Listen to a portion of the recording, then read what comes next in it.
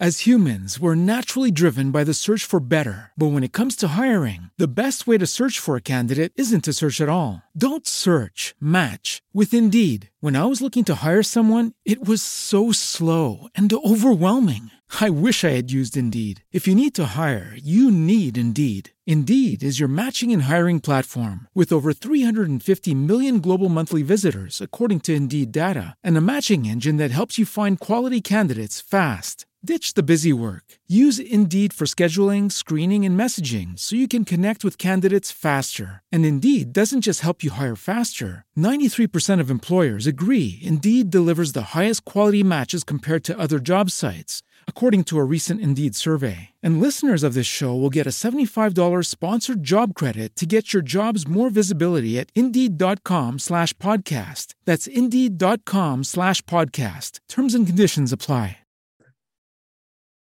All right, kids. Hello and welcome to another edition of Extra Connections. I'm James Lott Jr. We're continuing the talks on race and race relations and also racial justice on this channel.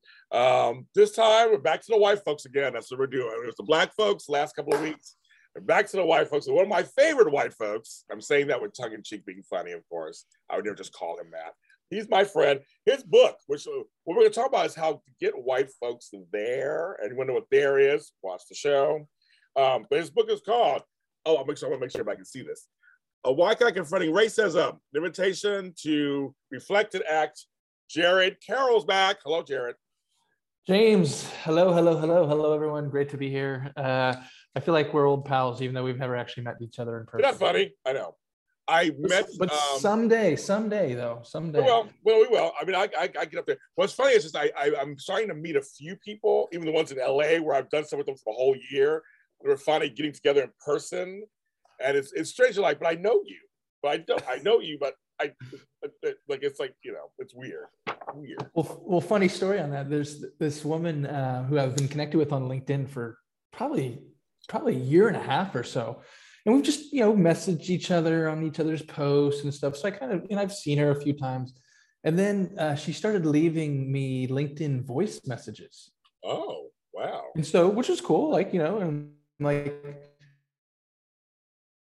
don't have LinkedIn on my phone, so I couldn't return. So I'm typing away. And then she leaves a voice message. We're chatting and stuff. And then I actually got on the phone with her because I actually hired her as a coach back in the fall for about 6 sessions. And the first time I actually talked to her live on a Zoom call, I'm like, wait a second, I already feel like I know you. I'm like, oh, wait, that's because you've been leaving me like 100 voice messages. It's like, oh, yeah. So it's kind of cool. It's such an interesting time period for communication because of Zooms and Microsoft Teams and voices and emails like that. The last 2 years, literally, because they'll be coming up soon, last 2 years, we've had this weird separation. But yet the world's still going on through these various technologies.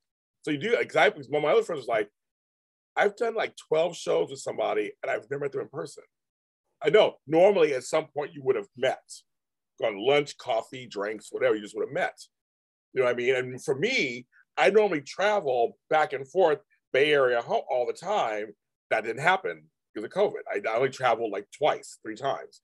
So it's not like the usual, I'm like, I'm going to San Francisco for a weekend, or I'm going to Sacramento. Like, I don't, it's not that frivolous anymore. It's like you have to really prepare. We're going to do it. We're going to do it.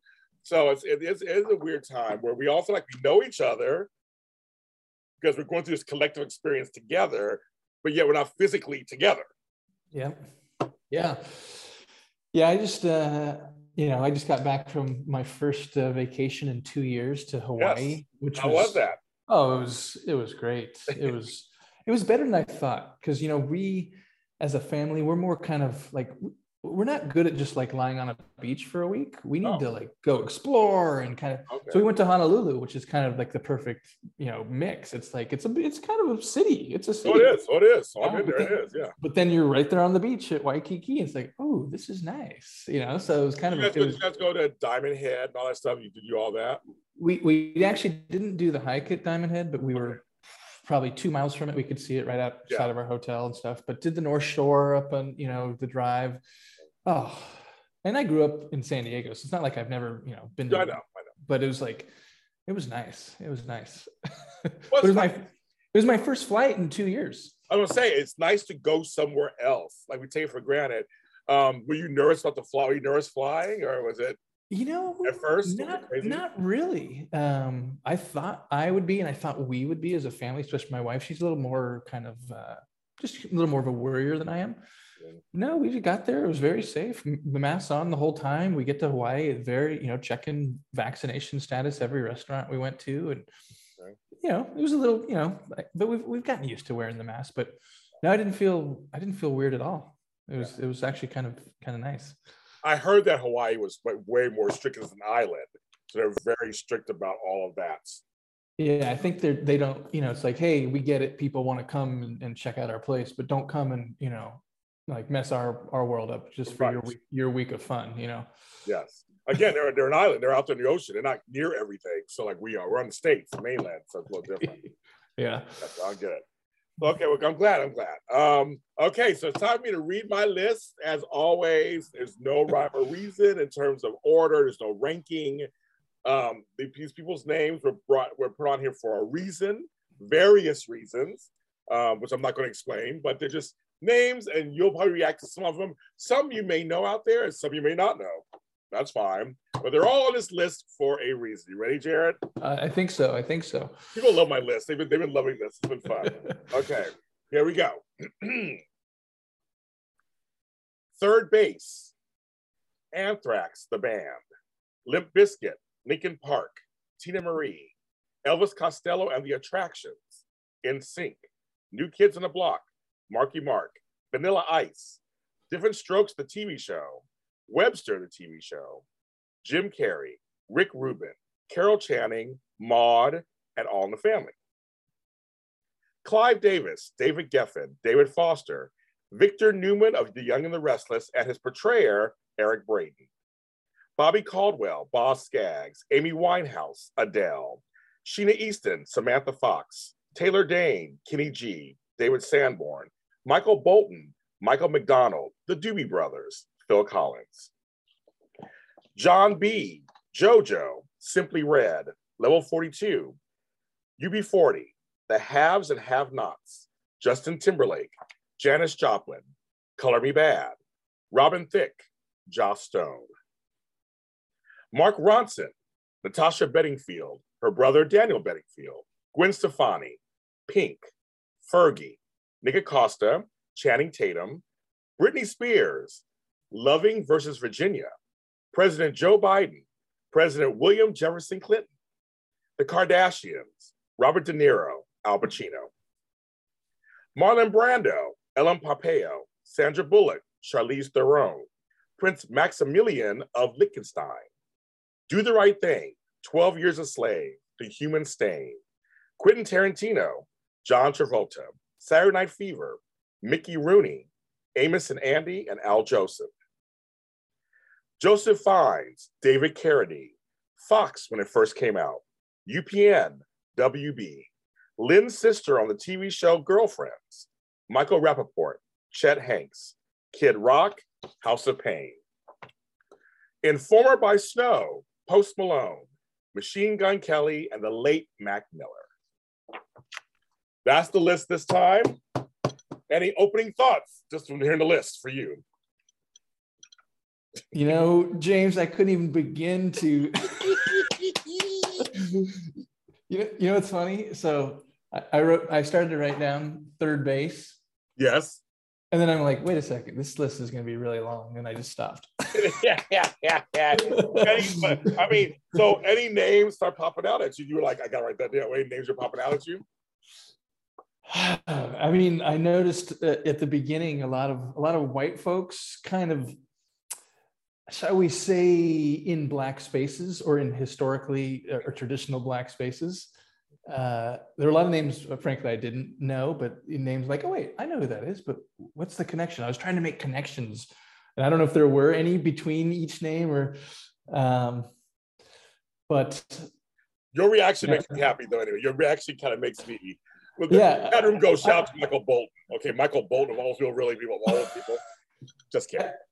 I'd love to have some the connection that James is making, but I don't. No. That's why I do these lists. These lists are just made to make you react, and you're fine. A couple of my guests were typing really fast on the computer, these little tabs, like or either who's that, or I remember that person, like anyone or more. So yeah, I name things from white rappers, bands that adopted certain styles, Mhm. to varying degrees. Who wrote down third base to varying degrees. Yes. Yes. I mean, perhaps say something. Perhaps it might lead us into a discussion about the difference between cultural appreciation and cultural appropriation. Yes. Perhaps. I don't know. It might be an angle, a direction to explore. Yes. And I do have a story that I think you and your audience will. Yeah, I think we can go there. I'm always mindful of confidentiality, but I think it's worth sharing. No, as long as you're comfortable to tell it, maybe you can tell it. Oh yeah. No, I'm not going to name any like personal names. I don't think anyone who would know who I'm talking about is going to be listening right now. So I play in a reggae band. Yeah, that's right. So it's 5 white guys, which one could argue, I wouldn't support this argument. One could argue just that fact of 5 white guys playing in a reggae band is problematic. I don't think so, but we can explore that. So anyway, we've been kind of slow the last couple of years, obviously with COVID stuff, but we started to get some outdoor gigs last summer and fall, maybe half a dozen. So it's like, ooh, this is fun. Like, remember when we used to play like 2 or 3 times a month? So anyway, fast forward to about a month ago, and it's like, hey guys, let's get some gigs in the spring and summer. So as of this recording, we have, I think, 12 gigs on the calendar. Wow. Like it's nice all the way through August, right? So like our first one is this Sunday. So anyway, about a month ago, we're on this text thread. It's where we share songs. Hey, check this out, or when are we rehearsing? That kind of stuff. And one of the guys said, hey, we need to like kind of up our stage presence. Like, what do you want to do? I'm like, yeah. And I said, hey, we're 5. I'm the youngest. I'm 48, and we're just 5 old guys. We're good, but we're not Kiss. We're not, we don't need uniforms. We don't, whatever. But they're like, yeah, we need to be more lively and blah, blah, blah. And so I was just kind of like, let's let our music speak for us. Like, we do a good job. We play covers, most of the songs people know, and then we take them in new directions. It's pretty, almost like jam reggae in a way. Okay. So anyway, then one of the guys puts in the chat a picture of, you've probably seen these on Amazon or somewhere, right? Where it's a reggae colored kind of cap, like the black, green, and yellow, and red with the dreads. Yeah, I've seen them in costumes. Yeah, I've seen them. Yeah, and he said, "Oh, we should wear these." And I'm just going like, okay, like, am I going to get into this on a text thread? Like, how? Not am I? It's like, how am I going to get into this? I would say it's you. You have to. It's you. Come on. So I just said, hey, I don't think that's something we want to do. Oh, come on, we're just trying to have fun. What? Blah blah blah. I said, cultural, appropriation. Anyone? Like, so I was trying to kind of just let them come into the conversation, but they weren't. They were kind of going back and it was one guy kind of leading, and the other, kind of neutral to like, like, let's do something fun. And so finally I said, all right, I got to get off my thumbs and onto the computer where my text is, where I can actually write, tomes. Yes. And I wrote about 4 paragraphs explaining why that's not okay, why that is disrespectful, why our fun, if assuming we all thought that was fun, not really fun to me, but let's just assume we all thought that was fun. Like, is our fun, worth more than the disrespect, the mocking, the, gosh, I can't, how many words can we use? Right, exactly. And so they said, okay. And I just said, not aggressively, but I said, just to make it clear, if any of us decides to wear one of these on stage, I will not play with you all. And not like threatening or, just kind of like, just so you know. And it was good. And then it led into some like, hey, thanks for, the education. And it was a little tense. But then, we had rehearsal the next, 3 or 4 days later, and we talked about it, and, kind of, I think they got it, because it hasn't come up since. And, but anyway. That's a great example. We're talking about tonight. You're giving us a great example to kick it off. Thank you. Yeah. And And I hope people are noticing, I do this work, I've written this book, Right. and it's still uncomfortable for me to do that. So it's not like, well, yeah, I'm just going to go up and kick my friends' asses and tell them how dumb they are. No, it's still awkward. It's still uncomfortable. There's still decisions to be made. So it's not that all goes away. It's that you do it anyway because let me put it in first person. I do it anyway because I know that it's the right thing to do. And I know that it's lack of education and awareness that's really at the root, not some sort of malicious, intent and so it's an opportunity for me to educate people who I care about, who I engage with regularly, who are in my sphere of influence. We talk about who can you impact? I can impact these guys who I play with, I'm going to be playing with for the next 9 months, right. Like once a week rehearsal and, a dozen gigs in the next 6 months.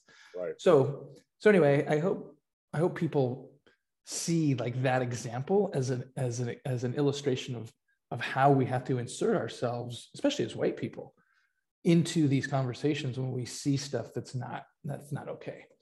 No, I'm very proud of you, first of all, but I think it's a great example of what we were talking about tonight, is getting white folks there, so to speak. Mm-hmm. And the way, and the thing is, it's like for me, reggae, I know that there's a lot of British culture and British influence in Jamaica. A lot of my friends who are from there have British first names. Their real names are like Randolph and this, and I mean, their real name, like a lot of most of the Caribbean's like that. You go to Barbados, same thing. It's very, English colony, that kind of thing.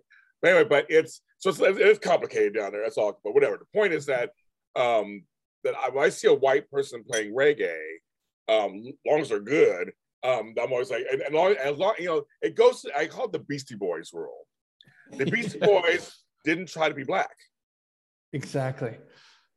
They liked the music and they played what they knew, and what they talked about was what they knew.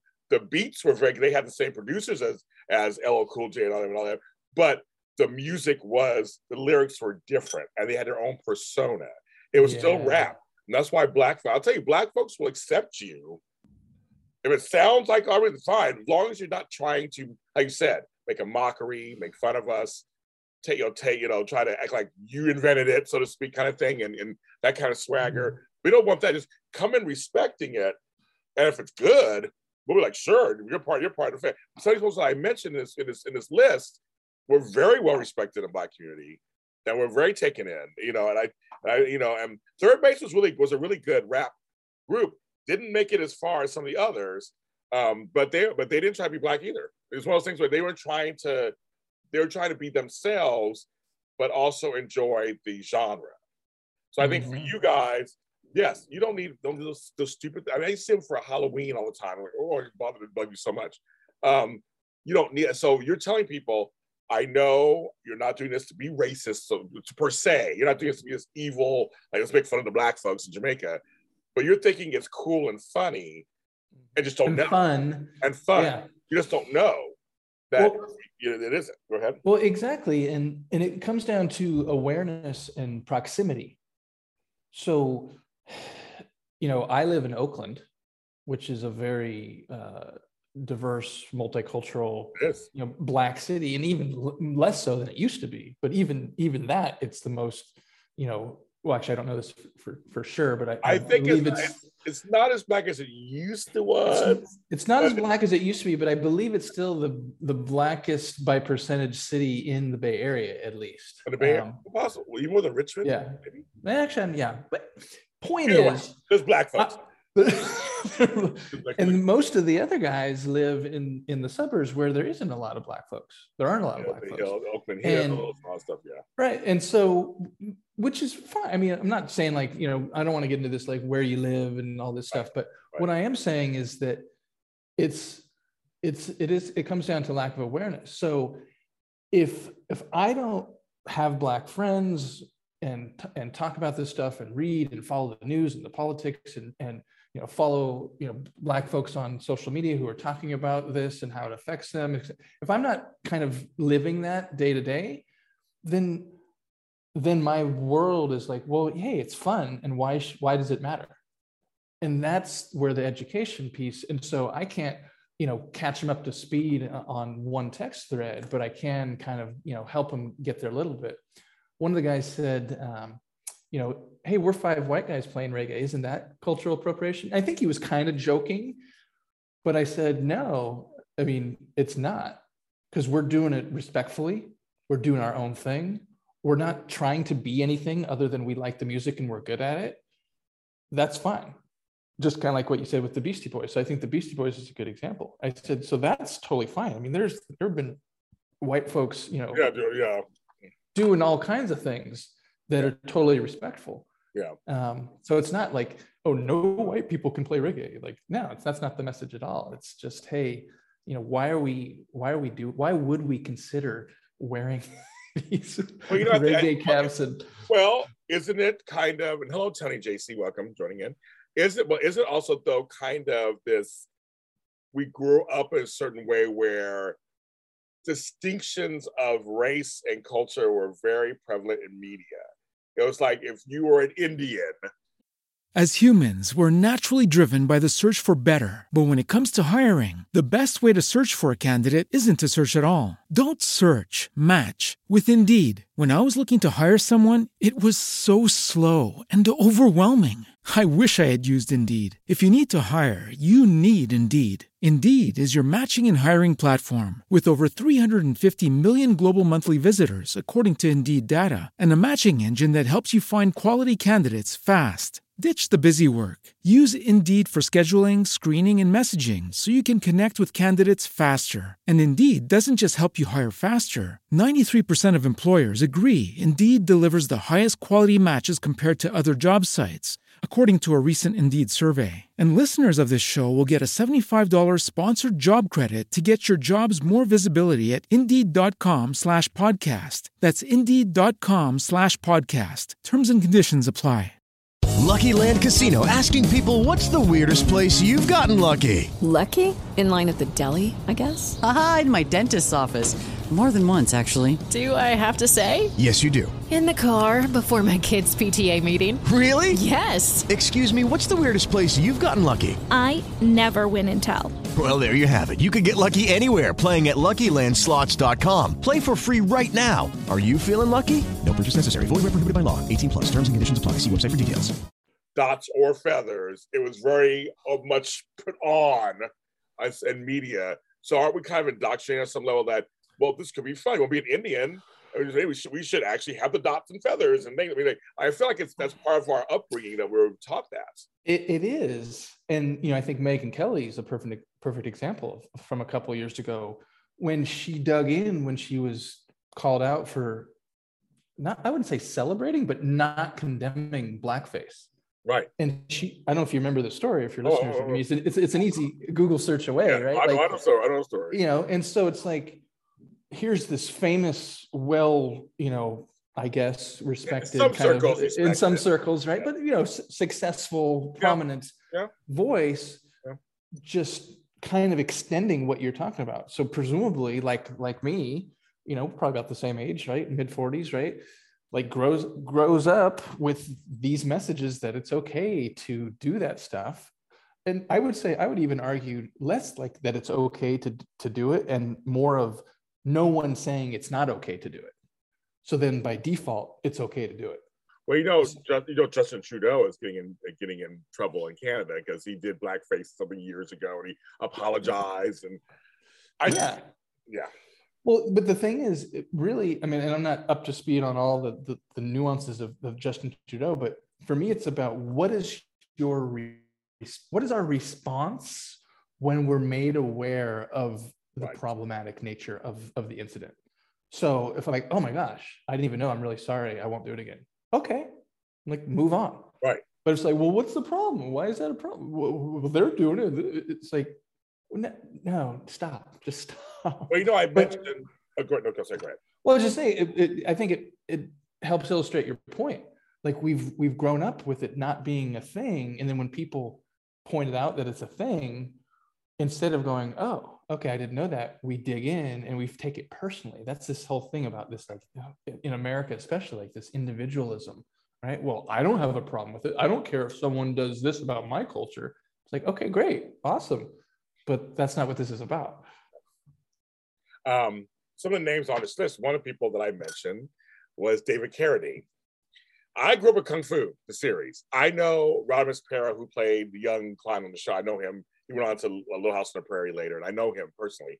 But Kung Fu is this cult classic. David Carradine is not Asian, folks. He is a white man with no Asian descent in there whatsoever. They played it up back then. We didn't have social media stuff back then. They played it up, made his eyes a little slantier, did all the brown on the makeup. Hit show. And he played that role of that culture for the rest of his life. He did Tai Chi videos later. I mean, he played up that role. But folks, he was not Asian or half Asian or quarter. I mean, it's like, come on, folks. Like, and it's stuff like that where, but see, I grew up with that, liked the show when I was a kid. That was just an interesting show. Was into Kung Fu when I was a kid. Like, then luckily, I'm a person of color also, so I know kind of that was wrong. But if you're not a person of color, you're not Asian or whatever, you're thinking, well, this is cool. I don't see what's wrong. I mean, he was good. There's nothing wrong with it. Then you grow up later and go, well, I want to play an Asian guy for Halloween. And I'm going to put on a yellow painting, like all that stuff. I think it's just like, it's so innocuous sometimes because we just grew up with stuff, like especially our time period, Jerry. Come on. In the 70s and 80s, they said bag 10,000 times in movies, and don't be a dyke, and don't be that. I mean, and then we're talking popular movies that are iconic movies that you and I saw in the theater. I mean, loved it. Pretty in Pink. I mean, come on, like, it's like, I can't even remember the guy's name, but I can picture, Yes. It's like, how stereotypical can we be at for the entertainment of the masses, meaning not just white people, but kind of mostly white people, right? Yeah. Have this stereotypical, accented Asian man. Yes. What was it? I'm not even going to say his name. Yeah, I'm not going to say it either. I don't want to say it either, but yes, we know who we all know who he is. So here's another example, and this is interesting. And again, so one of my closest friends, because our kids are good friends since first or second grade. Now they're in seventh grade. Our families are really close. The mom is Indian and he's Sri Lankan. Okay. And he's a few years younger than me. I think. See, I'm 48. I think he's like 44. So, but born like 77 or so. Yeah, same time period. So anyway, when we get together, we'll have a couple drinks and hang out. The kids will do their thing, and we'll just kind of, shoot the shit and listen to music. And so, we have a lot of similar kind of entertainment history. Like we like the same kind of music, some of the same movies we're familiar with. So one of his favorite movies, which I need to rewatch because it's not one of kind of at the top of my head, is Coming to America. So he's a big fan of Prince Akeem. Yeah, well, the movie's right? Genius. The movie's genius. And so, was it this Halloween or it was sometime recently? He said, would it? And he's Sri Lankan, so he's not a white guy, right? But he's not black, right? And you look at him, and he's clearly, of South Asian descent, like you can tell. And he, he's like, yeah, I want to dress up as Prince Akeem. I said, dude, you can't do that. He's like, why not? It's like, because you can't, you're not black. He's like, yeah, but I'm not white. And so I had to it was all in good fun. And he wasn't like, I don't think he was really going to do it, but I had to really kind of help him understand, like, it was kind of the same thing as the reggae, dreads. Like, you just can't do that. And so, we had a series of conversations, and I said, ask yourself why you want so badly to do this. Like, I get it. You're a fan of Eddie Murphy, of the character, of the movie. Like, that's cool, but it can't extend into like, well, because I like it, I'm just going to dress as him as a Halloween character. And so I think there's a lot of that. Like, well, why not? Why can't I? Well, there's two things we unpack there. I want to say it. Somebody in the chat just wants to say, when your response isn't "I'm sorry" and is "why can't I," it comes off as white privilege. There has to be some true humility. My thing is this, because you just take several things I want to address in this. that's why I love talking to you. Okay, one, Americans are like being told not what to do. Mm-hmm. I've said that sentence on purpose because it may not make sense, but it said that the point is we're going through it right now. So it's like with the masking and this, Americans do not like being told what not to do. They do not like that. It's just number one. We're entitled brats. I don't say that's how we all are, right? That's number one. Yep. Number two, the whole, how do I call it? Brown to brown to brown to brown stuff. Because it happens with Latinos, want to say the N-word. Well, we are close to that. Some of them are Afro-Latinos, so that count. And then you got, Arabs. They feel like they're the most discriminated right now because of that. And so I see there's a whole bunch of that going on. So you mentioned about him being South Asian, going, well, I'm brown. He's probably dark as I am. He's probably or darker. I mean, I know that happens. But it's like, but you got to tell them, but you are not African American. You're not. You can't be Eddie Murphy or Arsenio Hall, who starred in the film. You can't. You just can't. It's just sorry. I mean, it's like, I can't be white. I mean, I can't do certain things. I can't be Asian. Like there's things I can't do. There is a movement in Hollywood. They have taken movies like The Last Airbender and stuff and made them all white. They've taken anime and manga stuff and cast Scarlett Johansson in it, or cast this person and totally whitewashed it, where the characters are super Japanese, clearly Japanese, super, huge hit comics and things, and they pass them white. It's like, you can't do that. I'm sorry. It's like, that's just, to me, it's like, there are plenty of stories for you to be that, whatever it is. You can't take, you just can't. So I think it was good to do it with your friends. It's like, I know you're not being malicious about this, but you're thinking because you're brown too. That's a whole other discussion. But you think because you're brown too, you get more of a pass. I've dealt with that many times, Jared. Yeah. Many times I've explained to them, no, there's still certain things you can't do. I'm like, well, gosh, so many angles to go. I know. You brought it up, so I explain different things, different things to go from there. Well, this is something that I know way more than I do. Like, there's racism, which a brown, a South Asian, a Hispanic, a Middle Eastern person can experience, and then there's anti-blackness, right? And so that's something I've learned over the years. Like, okay, as a white guy, like, okay, so I look at like my close friends, like, and again, and people on the call who have kids kind of know this, like, your kids grow up and kind of your close friends are like your kids' friends. Right. So if I look at like my little circle of kind of like who all our kids kind of hang out with, right? There are about 5 families. There are 2, including us, 2 white families, 2 brown families. So the family I was mentioning, then another family who's they're Filipino and Mexican, Hispanic. I believe she's Mexican. Yeah, I think it's Mexican. So they're brown, right? And then there's another family they're kind of white, but they have a little bit of Asian kind of, but like bare 8th or something, right? But they kind of identify as white. So, a decently diverse kind of, group of families and kids, and they all hang out and it's fun. But, very strikingly, no Black folks in this little circle.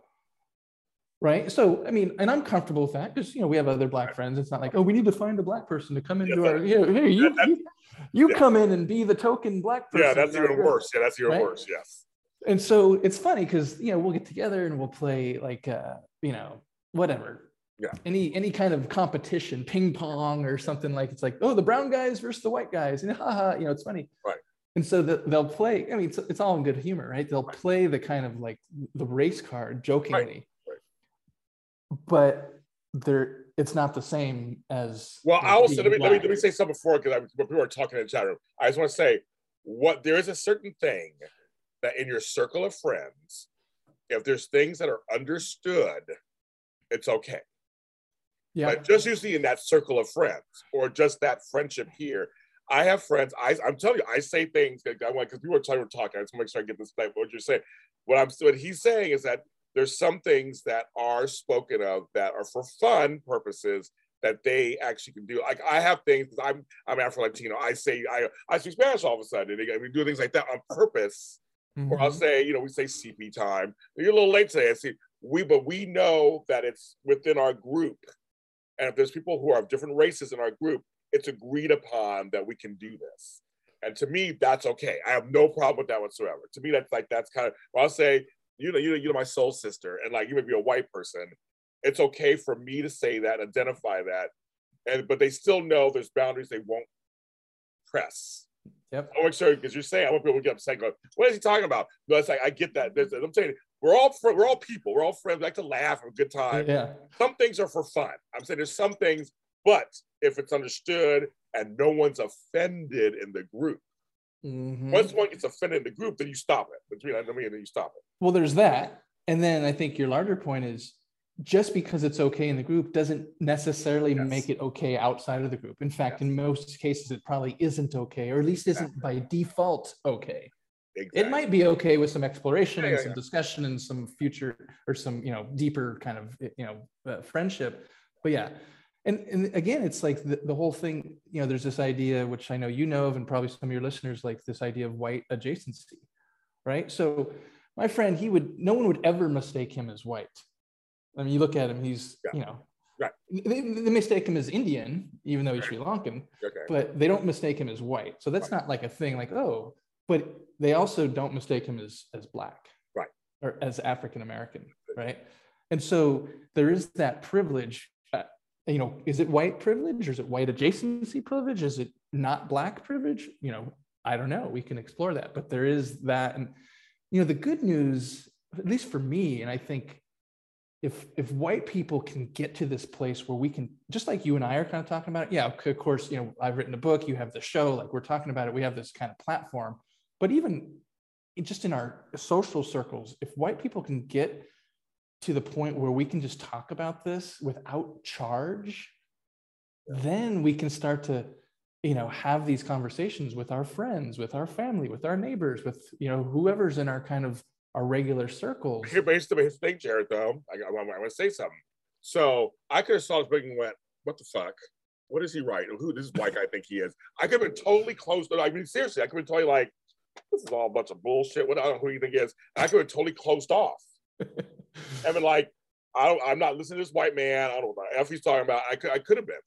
And there's a lot of folks who are like that, where I'm going, I'm telling my Black friends, no, you guys should take a look at this. If you're curious about what some white folks are saying, this one white man is saying, you may be really interested to pass on to your white friends, possibly. Like, I'm like, just don't. But there's people I know who are just, because we're hurt. A lot of us Black folks are just hurt. We're tired. We're hurt. I totally get it. I know you get it. But I'm saying I could have been one of those who's like, nope, I'm not accepting your story. I don't want to see this. Your skin color, bye. And to me, that's just a big disservice of someone gaslighting me and going, James, I don't want to hear you talk about being Black. So it's like you're trying to share your experience in this book as a white man coming to terms with racism and racial injustice, racial inequality, and me going, I'm a Black man trying to tell everybody how racial. I mean, it's almost like it would be almost a disservice if I didn't. Yeah, I mean, you've read the book, and we've gotten to know each other. So, I mean, can I share how we came to know each other? Please go right. Yeah. So when I wrote the book, my publisher, she introduced me to this woman who has this podcast tour thing, and it's this whole process. So I pay her the money, and then she's basically like my podcast booking agent, kind of, right? So there's this huge Trello board, and literally there are hundreds, maybe even thousands of and I'm looking through them, and it's like, oh yeah, that one sounds good. Oh no, that's not really me. And then she does all the outreach. So she reached out to you, and I don't remember exactly what it said, but you're like, hey, sounds interesting, but I've got a reputation to hold. I need to read his book before I'm just going to have this white guy come on my show talking about. I did right? And if you remember, and so she reached out to me and she said, hey, talk to Jane. And then she introduced us via email. I said, of course. Like, how absurd would that be? Like, nope, have me on the show sight unseen or I'm out of here. Like, no, that'd be fucking stupid. Sorry, I don't know if we can. I think the cussing here and there comes out. Yes, it was fine. Right, and so then hey, give me your address. Boom, I send you a book, and then this is a big part of it too. This is a meta story as well. Like, of course, I want to be on the show, and I want to get kind of get my voice out there and the book out there, and I want to blah blah blah. But I'm not attached to that. So if I send you the book, which is fine. I mean, what's it cost me? $3 to send you the book down in the mail, right? So I send you the book, and let's say you read it, you're like, this guy does not know what the hell he's talking about. And you say, hey, dude, sorry, not okay. Right. Like, I have to be open to that. And so it's not even about like, oh, I'm so confident that he'll like it. And it's like, no, I mean, I am confident and I think it's worth something. I send it to you, it's up to you. And you came back and said, hey, I love this. Let's do it. And so here we are. And so I think there's that for white folks, especially, well, really anyone, but for white folks, not just, I mean, I know not a lot of white folks have written a book about racism, but whatever the context or the the relationship is, like not being attached to some sort of outcome, or like what do they say, like my racial resume, well, I have black friends, and it's like, yes. No, just stop right? Just be, and people will come to you, they'll read it. If they resonate, then you're going to have the conversations and you're going to make the impact that you want to make. I read every book that folks that and it's very rare in this business. I do read every book that I get because I want to make sure I can put my name behind it. I've worked very hard for 13 years being in this business. So that's what I did. I was just straight up like, okay, this is about race. And it's a white dude. I'm like, I gotta know now this black man's gonna read it first, cover to cover, before I agree to nothing, anything. And I did say he's right. I said just like that, and I did read. I liked it. So I mean, obviously, I got dog ear. I'm using this book as a guidebook. But no, so that's how we met, and then we hit it off, and it's like our third show together, so it's fine. But no, I mean, that's the thing about being open, and that's why, and discussions are always the first step. Like in his book, he said the first thing is really curiosity. That's the first thing. In the chat rooms, basically, some of the chat people are talking in the chat room, which I love.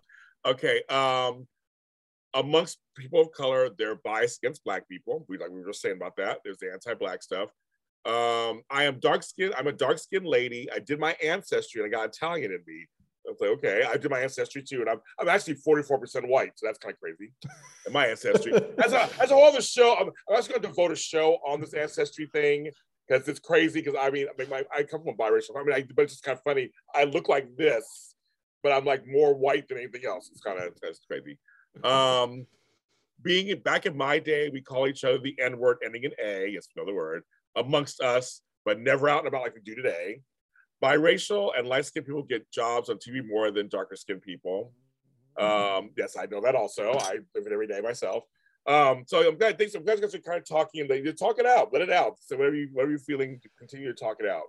I mean, and I say this in the book a lot, this whole idea of like this interconnectedness of racial justice and mindfulness in so many different angles, right? Like for white folks, our ability or inability, or the degree in which we are able to sit in these conversations without freaking out, right? Without evoking our privilege and checking out of the conversation, right?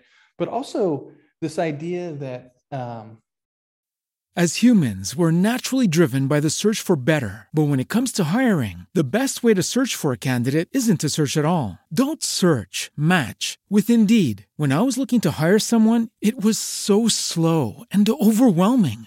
I wish I had used Indeed. If you need to hire, you need Indeed. Indeed is your matching and hiring platform with over 350 million global monthly visitors, according to Indeed data, and a matching engine that helps you find quality candidates fast. Ditch the busy work. Use Indeed for scheduling, screening, and messaging so you can connect with candidates faster. And Indeed doesn't just help you hire faster. 93% of employers agree Indeed delivers the highest quality matches compared to other job sites, according to a recent Indeed survey. And listeners of this show will get a $75 sponsored job credit to get your jobs more visibility at Indeed.com/podcast. That's Indeed.com/podcast. Terms and conditions apply.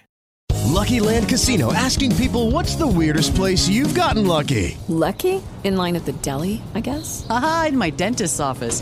More than once, actually. Do I have to say? Yes, you do. In the car before my kids' PTA meeting. Really? Yes. Excuse me, what's the weirdest place you've gotten lucky? I never win and tell. Well, there you have it. You can get lucky anywhere, playing at LuckyLandSlots.com. Play for free right now. Are you feeling lucky? No purchase necessary. Void where prohibited by law. 18+. Terms and conditions apply. See website for details. How to say it, like, you brought up like this curiosity. Like, I'm actually curious about you, James Lott. I'm curious about you, the person. I'm curious about Black people. I'm curious about these, some of the things that you just read from the chat, right? Like, skin, colorism, skin privilege, we talked about the Beastie Boys. I grew up, we're about the same age. I wasn't really big into hip hop as a kid, but I was in late high school, early college when like Beastie Boys and Tribe Called Quest and Diggable Planets and I just read Will Smith's book on the plane. It was actually over here. I'm reading over there. So and I'm not really a pop culture. I mean, of course, I know who Will Smith is, and I kind of know his history, and I know the movies he's in, even though I haven't seen most of them. But it was really well done. Great read. It's a great read. Oh, it was awesome. Folks might sit sitting right there. There's Will Smith. Yeah. Right there. But I think for those, I don't want to give spoiler for anyone who hasn't read it, but as you would expect in a book from Will Smith, right? He comes to some awareness towards the end of the book around like, what does it really mean to be Will Smith and be the most successful, famous movie star of all time? That whole thing. It's really this mindfulness that's like rooted in this equanimity. So I've been reading. I read a lot of Thich Nhat Hanh. I don't know if you're. I know you're. Yes. And I think that's underappreciated in this work. That we get attached to outcomes, that we want to change things so badly, and when they don't happen either immediately or at all or the way we like them, we can't handle it. Right. So we're going down a direction I did not plan. Obviously, we're going to do many of these, actually. You guys in the chat room are going along with us. I know I love it. I mean, that to me, whatever talks we talk about is fine. We can always come back to. I have notes. We can talk that next time. Obviously, but we're going down roads because you bring us some stuff. I was just saying, hey, bring us back wherever you want us to go. I know. I go with the goal. I go with the goal. It's like this is what we're going to talk about. This is what we're going to talk about. I like this because I have more to say about this. Okay, so for example, I mentioned Beastie Boys, but there are people that I liked who worked with Black producers and Black songwriters. People like Samantha Fox, I mentioned, in the very 80s. Sheena Easton worked with Prince. Taylor Dayne sounded Black. You know what that means, right? We got all that. Know what that means. People like Kenny G, very well respected in the Black community. With this actually, even William Jefferson Clinton, Bill Clinton, was called the first Black president. That was the joke amongst Black people. And that was because he went on Arsenio Hall and showed his swagger. And I think it's one of those things where Black folks, and he seemed authentic in a fun way. It's like he was like a fun, like you want to hang out with him kind of guy. And he seemed to like Black people. I mean, it's just one of those kind of just like he liked us. And that's what it is. I think a lot of these people who work with Black producers and the Black producers endorse them and say, no, these are good, these are fine folks. They appreciate the music. Last time on our show, you and I talked about George Michael, who so soulful of Hall & Oates. They appreciate the music. They were on Black radio, which is always crazy. It was Black radio. There are it's just that we have to really kind of look at it. I always look at it as if Black folks say it's okay, then it's fine. I feel like that's kind of my rule of thumb. It's like if you come honest and correct, as we say, then we'll bring you in. And I think, like I said, and then when it's turned on us, this is a whole other story, but just kind of like a side note, when I said Fox when it first came out, Fox literally went after Black people as an audience. When it first came out. Really? That was like early 80s, was it? Yes, when it came out, I think, yeah. Yeah, because they were the different network. They weren't the big three. We're the ones who have Married with Children. And all, they were doing stuff that just like remember the Simpsons. I mean, also that all came from Tracy Ullman show and all these. They were going, and then when they started turning on us a little bit, then the WB came out and UPN came out. And that's where all the Black programming came. I was saying that, but Black folks at first they catered to us, and we're like, okay, you seem like you want us, so we'll come to you. And that's kind of what it is. It's like, as long as you seem authentic. If you on stage, Jared, or you and your band are on stage playing faithful covers of big reggae songs, or taking reggae songs you don't know that much about, and really kind of turning them on their ear and kind of giving them kind of a little flavor, we'll take it, we'll accept it. We're not, Black folks are, I don't want people to think that Black folks are just like harsh on everybody. And we're just judging you all the time. It's like, no, we just want you to not be anti-Black. Yeah. We just want you not to be racist. That's all we want. I want something to point out that we don't mind what you do if it's not just like racist. Yeah. So many good points, James. I know, it's crazy. I love it. Well, and the other thing that I think is really important for white folks. So I love what you said, like, you know, Black folks will accept us as long as we're not, you know, it's like we're not being racist, we're not being ignorant, we're not being dismissive, right? All these things, right? The other thing that I've found is that, and I think this is really important for white people who are kind of genuinely committed to getting better, to doing better, to being more aware, to elevating their consciousness, to evolving their, you know, their consciousness, right? Is that it's not about universal approval from anyone. It's about enough of awareness. And it's not like there's a finish line, like, oh, I've read this many books or I've watched this, but it's like this ongoing awareness where you get to a point where, like, and this happens to me, like I value you and your approval, not like, oh, James likes me, a Black man likes me, it validates me. But it's not like, so I feel confident enough that what I do, what I say, how I show up, what I've written, how I speak, all the things that I'm in integrity and I'm in relationship and I'm in respect. Now, even with all that, there are people of color, Black people and other people of color who don't like me. Yeah, oh yeah. Who don't agree with me, who actually are aggressively kind of trying to knock me down. Mm-hmm. And so does that hurt?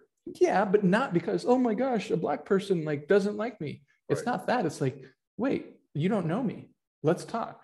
And so, you know, and sometimes you can go some places and you can kind of get to some understanding. And other times they're like, you know what, dude, I don't got time for you. Okay. So my point is, while what you're saying is absolutely true, I think white people need to understand that we're going to have, even though we're doing this with integrity and with commitment, we're going to have individual people in various contexts who are going to come at us, and you know that's just the way it is, and that shouldn't define our integrity or derail our efforts. Yeah, that's very true. I think, well, you know, like I said, like we said earlier, this is not an easy conversation. It's not easy. And if everything was easy, then, you know, we'd all be billionaires and rich, you know, and living in our shoes all the time. But nothing's easy. I mean, that's the kind of thing. It's like, you know, growth isn't easy. You know, rebirth isn't easy. That's why I call it birth. Birthing isn't easy. As for white folks and for other non-Black folks of color or Black folks who are racist against Asians and Latinos are racist against Black people, like we all have to kind of recalibrate our thinking to be a little more open to just kind of like, don't just believe the stereotypes that you were raised with and take them as gospel. I mean, like I said, I'm going back to the thing of where how you grow up and what you see every day, all the time, becomes your world and becomes your thought process unless you get curious. You say in the book, unless you get curious and go. Well, there's a piece in here, and if we can find it, I'll be happy to read it. You know, you talk about curiosity. Yes. And for me, so, you know, we've talked about this, and maybe if people have heard me, you know, once or twice on your show, they're familiar with a little bit of my backstory. But, you know, I grew up in a very white environment with very little exposure to people of color in any regard, let alone Black people. And so, you know, as I got older, you know, I was the privileged white dude. I was the partier. I was the athlete. You know, it wasn't out of malice. It was out of indifference, right? But when I was 17, so I was always into music. So as a kid, I listened to Casey Kasem, Top 40. Then I got into like, New Wave, 91X, K-Rock. And then I kind of went backwards, and I got into like Led Zeppelin and the Stones and everything. And then I was 17, and I discovered in my mom's record collection 3 albums that changed my life musically, but also I know now kind of politically, socially, consciously. I found 3 records. I was just browsing through like, oh, what does my mom have in her record collection? You know, it's like, and it was Mississippi John Hurt, who was an old Black fingerstyle guitarist from Mississippi.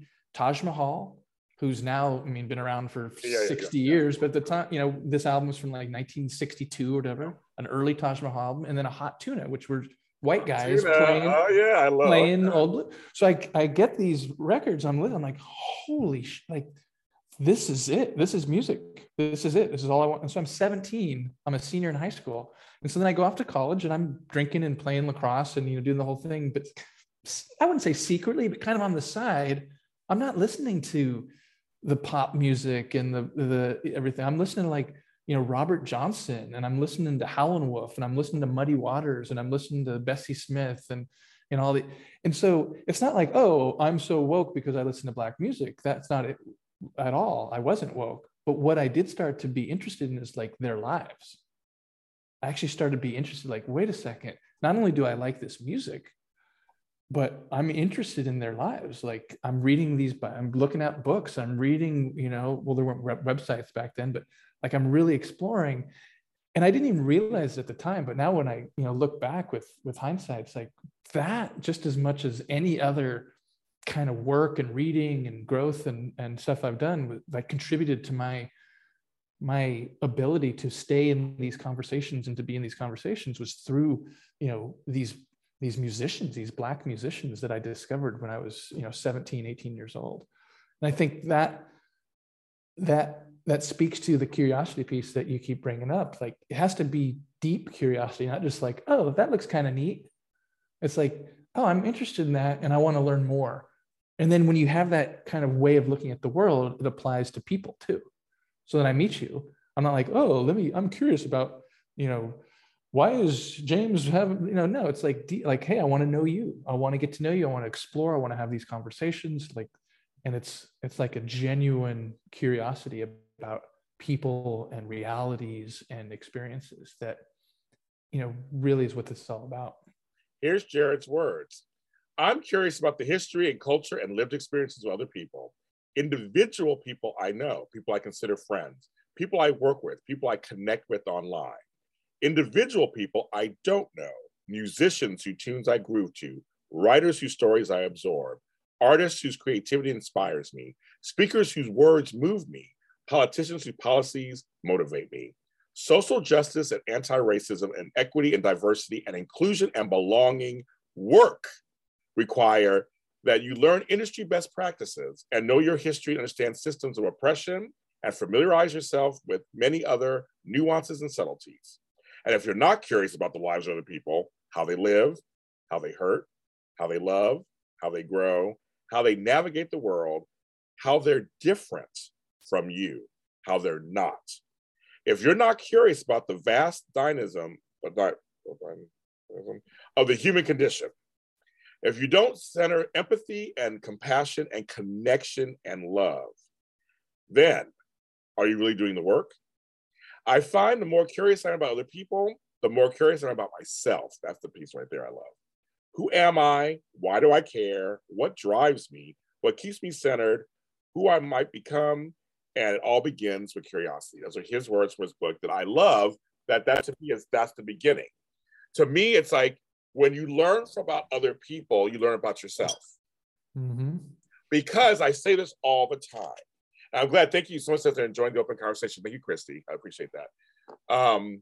The point is, we're not all Black folks aren't the same. All white folks aren't the same. All Asians aren't the same. We're not all the same. But we have a lot of sames within our stuff. We keep thinking everybody's just super different. No, we have different cultural things and different things like that happen. We have different ways of being treated in America. There's that also. But again, we like the same 5 or 6 things: a good TV show, a video game, good sex, a relationship, good food. I mean, there's like certain things I think we all like. A good song that has a good groove to it. We all want that. Like there's some sameness that we have that I think gets lost because because what Jared and I want you to see is the differences, but also we want you to see how we can come together so we're not so different. That's what it is. Like we're pointing, people say to you, Jared, say to me, why you keep pointing out the racing? Why you keep pointing out these white? There's a point to that. The point also is, I'm also not letting it be a barrier to me getting to know you and learn to respect you. Respect is earned, it is, to respect you and your space. I'm not here to take over your space. I'm not threatened by you being here. That's the whole point of this. Like, we pointed out, we're pointing for a reason, because it is something that has to be pointed out. But I feel like there's a lot of stuff. Like I said, I read your book several times. There, we've talked. I feel like we're similar in the sense of that we're trying to bring it out to the forefront, to the top. Bring it out so it's at the top of the thing, so it's out there. We're not trying to hide this. It's like people don't want to talk about it because it's not a fun topic for people. It's not. There's a lot of pain and trauma and hurt on one side. There's a lot of being scared and nervous on another side. Also defense. There's offense, and there's offense, and there's defense. There's so much going on that it just keeps getting pushed down. I mean, we're post-racial. What are you talking about? Why do you bring up race all the time? You had a black president.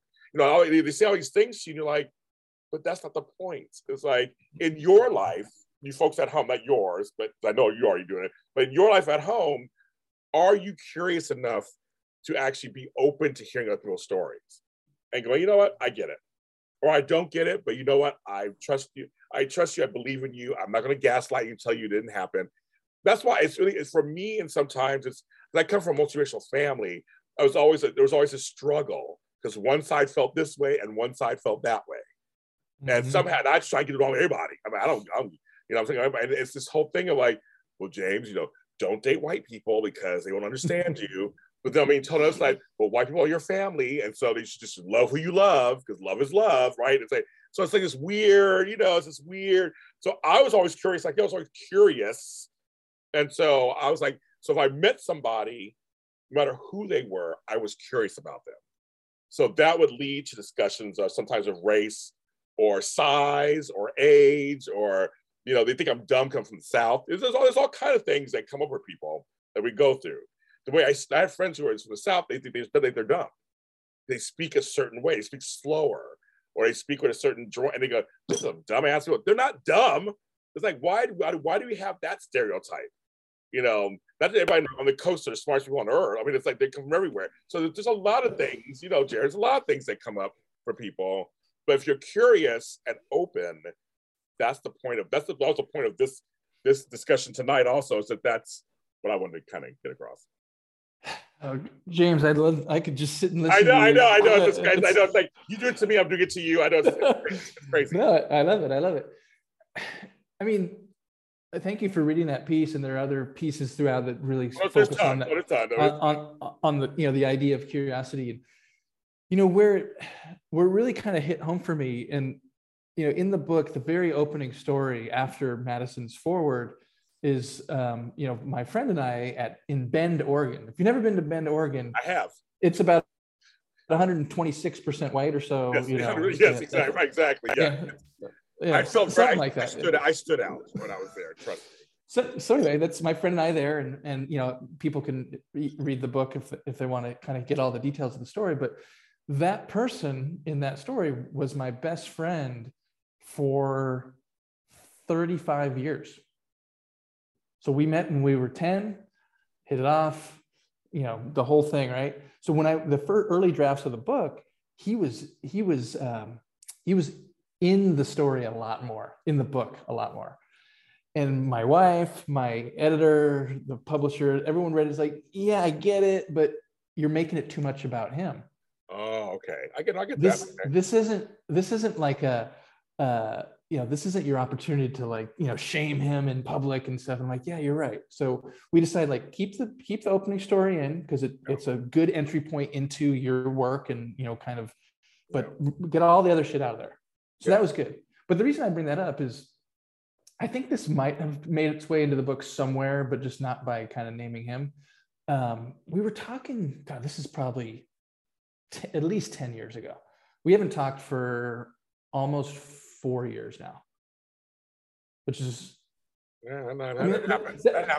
that's a whole nother whole nother episode. But there's this one time we were talking about something around this. It was like Dave Chappelle or something was going on in the news or about people, black people and stuff. And he just interrupts me. He goes, "Dude, I'm just not that curious."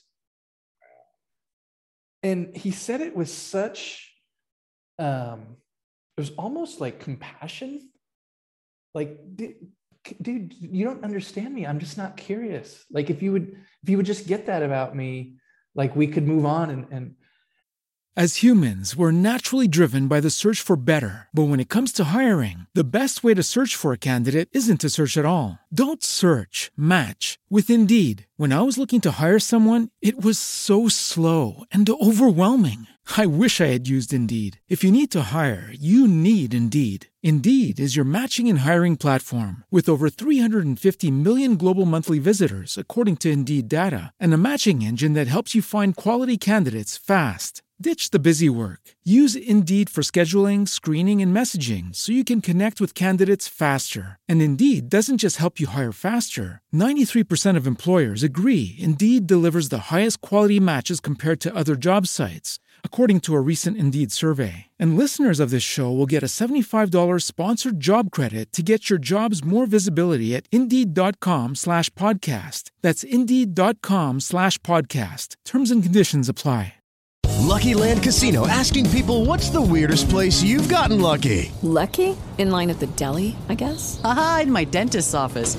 More than once, actually. Do I have to say? Yes, you do. In the car before my kids' PTA meeting. Really? Yes. Excuse me, what's the weirdest place you've gotten lucky? I never win and tell. Well, there you have it. You can get lucky anywhere, playing at LuckyLandSlots.com. Play for free right now. Are you feeling lucky? No purchase necessary. Void where prohibited by law. 18+. Terms and conditions apply. See website for details.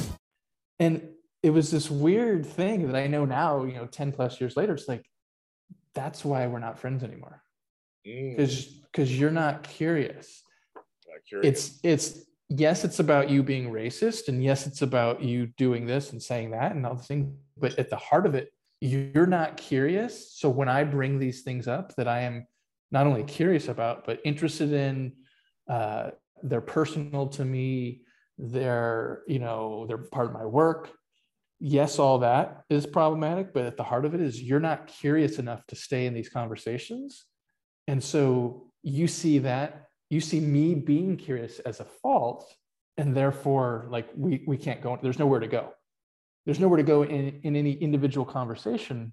And then, as it proved to be, there's nowhere to go in our friendship. So it's over. But you know how honest that is, though? That's so honest of him. It is. To say that. I mean, I'm saying, I mean, it's a shame, too, for your friendship. But I'm like, that's very honest, though, that there are a lot of folks who feel the same way. It is. I mean, I have to give it to him. He literally is just like, I don't give two shits. I'm just not involved. And it's like, that's real, though. That is really, really, really real. But here's the bigger thing too that I want people to take away. Like, so yes, if we make it about his and my relationship, it was honest. It proved to be the clash. We broke up, so to speak. We're not friends anymore. Right. Okay, and again, a whole nother episode we can explore that whole thing. Yeah. But I think the bigger thing to think about is, and he's just an illustration of, as you said, so many people. What do people do with that incuriosity?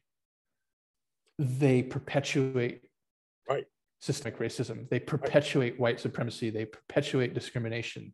They perpetuate prejudice, right? So it's not just a case of like, yeah, well, he was honest, and now you're not friends anymore, and okay, at least you can go kind of with integrity. Like, yes, and take him times what, 100 million, 200 million, and there you go.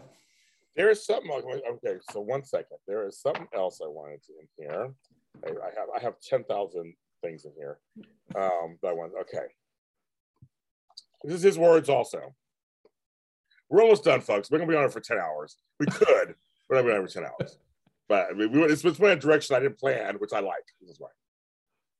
As a cisgendered straight white male doing anti-racism, social justice and equity work, absorbing criticism, skepticism, and cynicism, it's high on my list of skills. After all, who is this cis person to talk about transgender issues? If I were trans, I'd have doubts about myself. Who is this straight person to be a vocal advocate for gay and lesbian rights? What the hell do I know what it means to be gay? And who is this white dude? We carry on about the Black experience. The guy who is as white as snow. Actually, I've seen whiter than you, trust me. And here's another man coming to save all women from marginalization.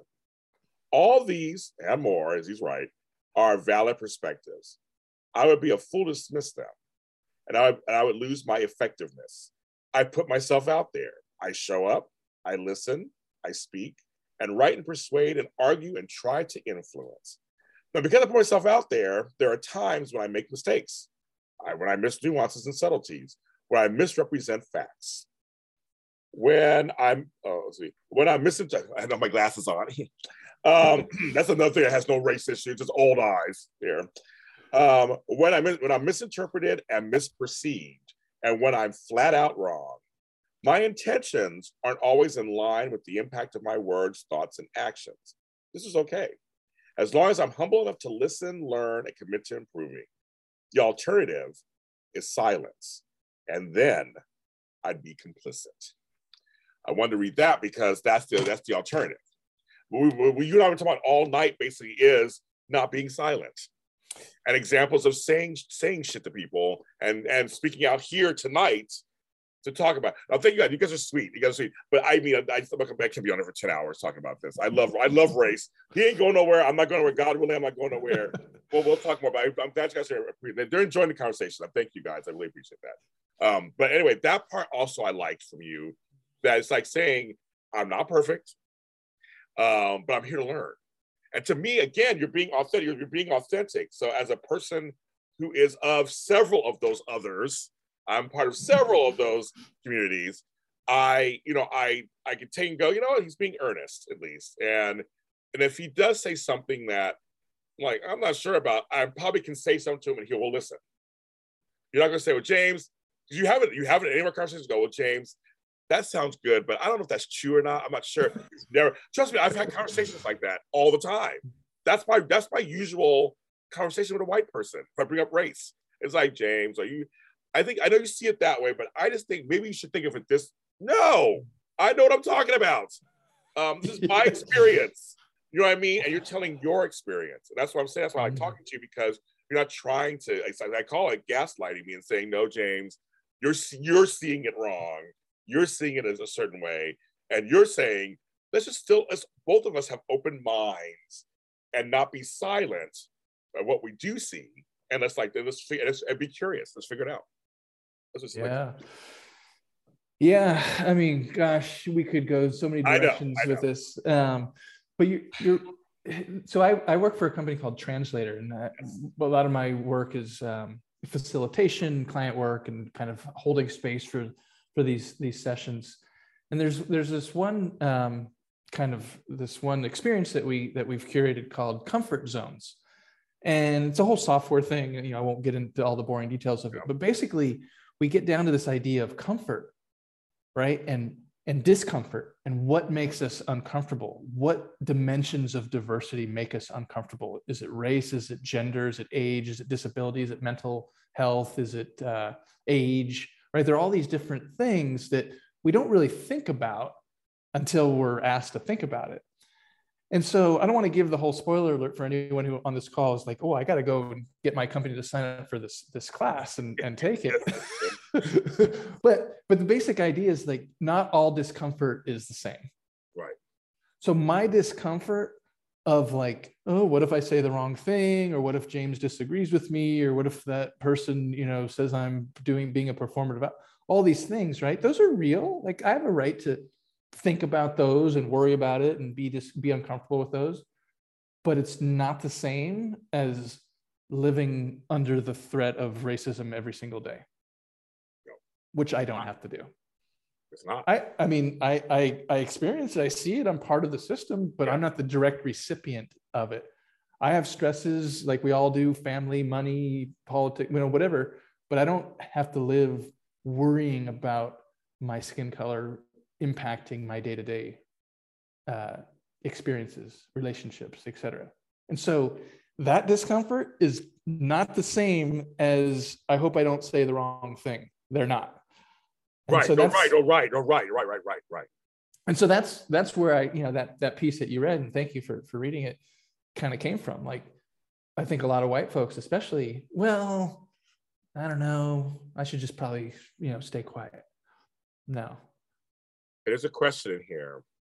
Reverse the book and see how well accepted if a Black man wrote about whites that way. Do you think that book would have been published? I think there actually are books out there for white folks. I mean, right now I know White Fragility is written by a white woman, and so that's something different. But I'm trying to think, I'm not sure. It's a good question. I'm not sure if there is or not. There might be, but she's asking the question, would it be received the right same way as white people? I think no. I think a white person writing about, in my opinion, a white person talking to white people is more effective than a Black person talking to white people. Yeah, I mean, that's largely why I wrote it. Yeah. I know just from talking to so many people of all racial backgrounds, but especially working with I've had business partners who are Black and all their colleagues and co-facilitators. And I mean, you just see the different ways that we're received in different contexts. And, is there a universal truth? Like, this is true for here and this is true for him and this is true for him? No, but there are different ways. And so one of the things, why I wrote this book with this title, which is, I don't know, I don't think it's provocative, but I guess, people could say it is like, hey, white people, here's a white person, speaking up on this with conviction, with confidence, with integrity, with awareness, and listen to me, because I know you're not going to listen to everyone else. As humans, we're naturally driven by the search for better. But when it comes to hiring, the best way to search for a candidate isn't to search at all. Don't search, match with Indeed. When I was looking to hire someone, it was so slow and overwhelming. I wish I had used Indeed. If you need to hire, you need Indeed. Indeed is your matching and hiring platform with over 350 million global monthly visitors, according to Indeed data, and a matching engine that helps you find quality candidates fast. Ditch the busy work. Use Indeed for scheduling, screening, and messaging so you can connect with candidates faster. And Indeed doesn't just help you hire faster. 93% of employers agree Indeed delivers the highest quality matches compared to other job sites, according to a recent Indeed survey. And listeners of this show will get a $75 sponsored job credit to get your jobs more visibility at Indeed.com/podcast. That's Indeed.com/podcast. Terms and conditions apply.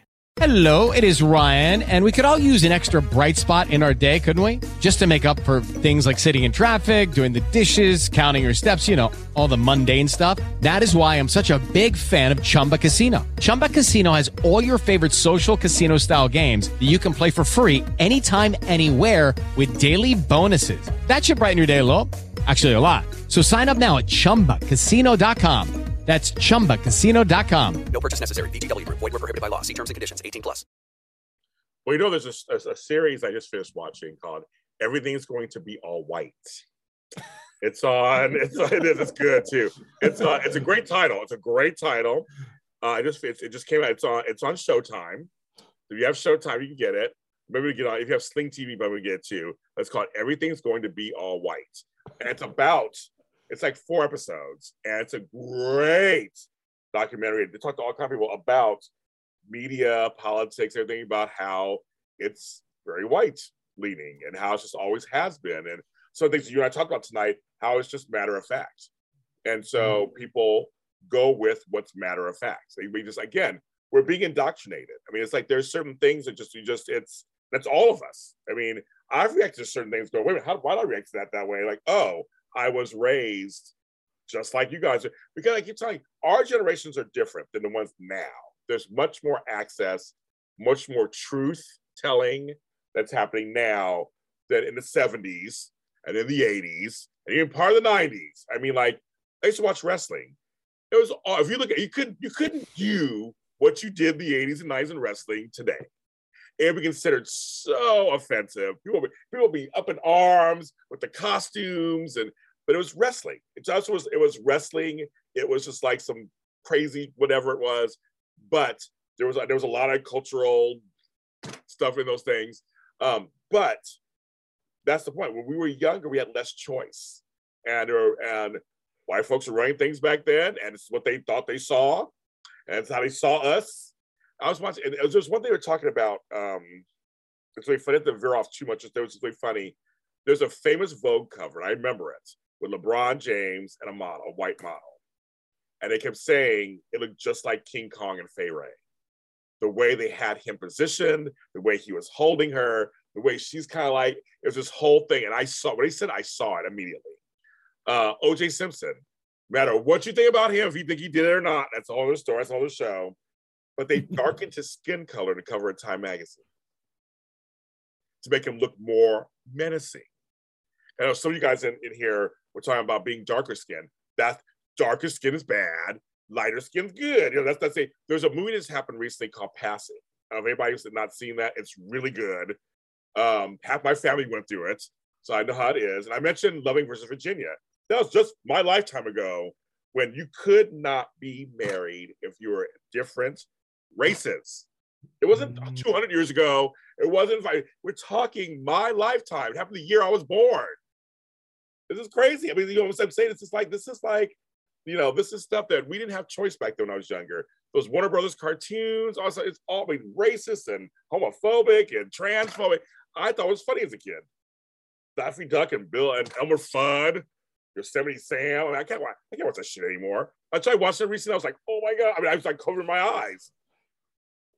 Well, all these pop culture and entertainment and all these things that you bring up, you know, at the beginning of our conversation this evening, you know, we were talking about, you know, why, like we were talking about blackface and Megyn Kelly and like why my friends, you know, couldn't just go, oh yeah, wearing, you know, white dudes wearing black dread caps in a reggae band, probably not a good idea. Like why are people hanging on to these things? Right. It's because of, it was, you know, I'm very interested to see the show. Everything is going to be all white. Like that's what it is. Yeah, you'll like it. And so here we are, I don't know how long it's been, you know, a good 10, 15, 20 years now where people are starting to like, you know, you, me, like other people were starting, and we can't undo hundreds of years of racism in like one, you know, 90-minute YouTube conversation, right? We can't.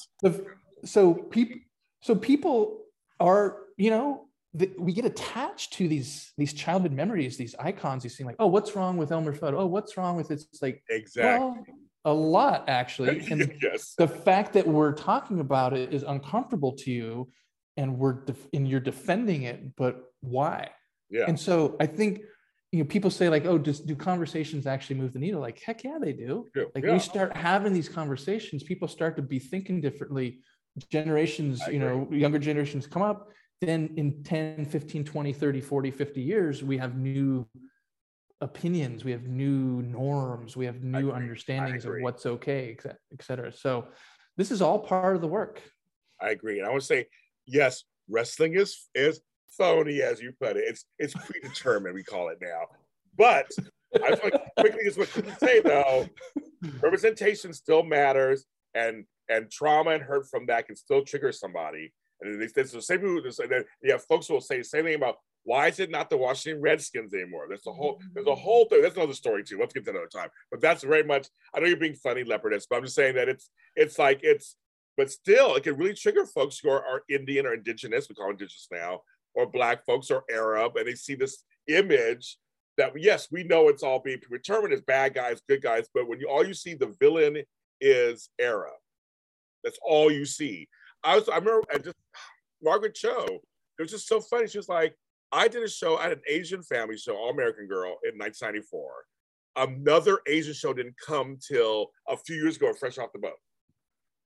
Halle Berry was the last Black person to win, and only Black person to win, Best Actress in the Oscars. My friend James Reynolds is one of 4 men of color who have won Best Actor for a Daytime Emmy in the 60-year history of the medium. And no Black women have ever won Best Actress in Daytime Emmy. These are things we got, and then let alone any Asian or Pacific Islander or anything else. So that's what we have to talk about this. We have to talk about this. Well, yeah, okay, so again, we're going back in time, Leopardess. Eddie Murphy, Billy Crystal, all doing the Jew face stuff and all that stuff. That's again, that was something they were doing back in that time period. Now they couldn't do it now, but back then they were doing it. And so again, if someone was Jewish and got upset by Eddie Murphy, I wouldn't fight him on it. Or got mad at Billy Crystal doing Sammy Davis Jr., I would not be mad at it either. I'd be like, if it triggers somebody, I totally get it. Yeah. I mean, Dave Chappelle. That's a whole other. That's a whole other conversation for the next episode. Yes. But I mean, you bring up Eddie Murphy, and I know we're kind of. I gotta clock out pretty. Yeah, soon. we gotta go. It's gonna end. Yes. But I remember being 10 years old watching Delirious, which I mean, that's just absurd. That I know we were doing time period. We were doing stuff like that back then. Right. And I mean, my friend and I, the same friend who I'm no longer friends with anymore. We would do the bit where he does the whole thing like, oh, gay men are the best friends to have, because, he does the whole, Mr. Johnson, you have AIDS. Yes. So if you're not familiar with that skit, Google it, you'll find it. You'll find it. And you Google it with my name too, and you'll see an article I wrote about 10 years ago. Oh, yeah. Okay. Well, let me check that out.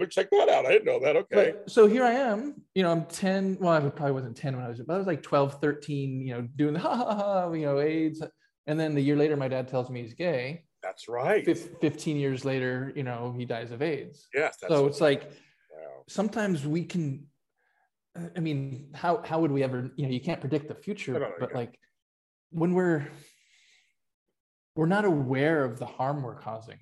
No, we're not. To ourselves, to our loved ones, to the communities we live in, our colleagues, and we don't know. So it's like this whole going back to that thing with my band, like, oh, it's just fun. Like, why are you trying to take away our fun? Like, well, maybe that's not the most important thing right now. Isn't the fun part playing? To me, it's like, isn't playing the music the fun part? That's what I'm thinking. Yeah. Being on stage, that's the fun part. But anyway, a white guy confronting racism. That's homeboy right there. Jerry Carroll, he's doing it. He's inviting you folks to read. Come on, let's do this. Let's again reflect and act on this. The conversation will continue. I'm going to book another time with them when we get off the air.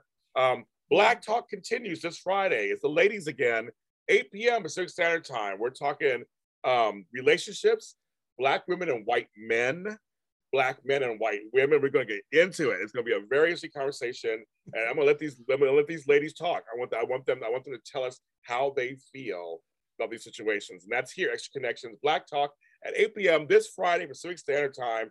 It'll be a good time. Jerry Carroll's book, you can get it anywhere, right? We get books. Yep. You can go to whiteguyconfrontingracism.com. There are all kinds of links to Black-owned bookstores, or you can just go to Amazon, search it, and you can find it there. Yeah, pretty much anywhere online you can find it. Very good.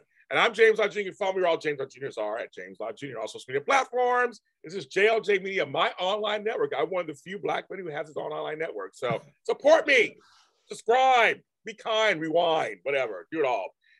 And continue the conversations. If you are watching this and or listening to this later, feel free to give us your thoughts. I want to hear them, and maybe I'll read some out loud next time. I'll read some of your thoughts on this on loud. But everybody in the chat room, thank you so much for the conversations in here, and thank you for saying it's a great show. Thank you. I mean, we love doing this, and Gerald and I, we're friends. We're brothers of another mothers or something. Something's going on there.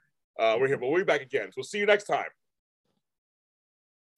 As humans, we're naturally driven by the search for better. But when it comes to hiring, the best way to search for a candidate isn't to search at all. Don't search, match with Indeed. When I was looking to hire someone, it was so slow and overwhelming. I wish I had used Indeed. If you need to hire, you need Indeed. Indeed is your matching and hiring platform with over 350 million global monthly visitors, according to Indeed data, and a matching engine that helps you find quality candidates fast. Ditch the busy work. Use Indeed for scheduling, screening, and messaging so you can connect with candidates faster. And Indeed doesn't just help you hire faster. 93% of employers agree Indeed delivers the highest quality matches compared to other job sites, according to a recent Indeed survey. And listeners of this show will get a $75 sponsored job credit to get your jobs more visibility at Indeed.com/podcast. That's Indeed.com/podcast. Terms and conditions apply.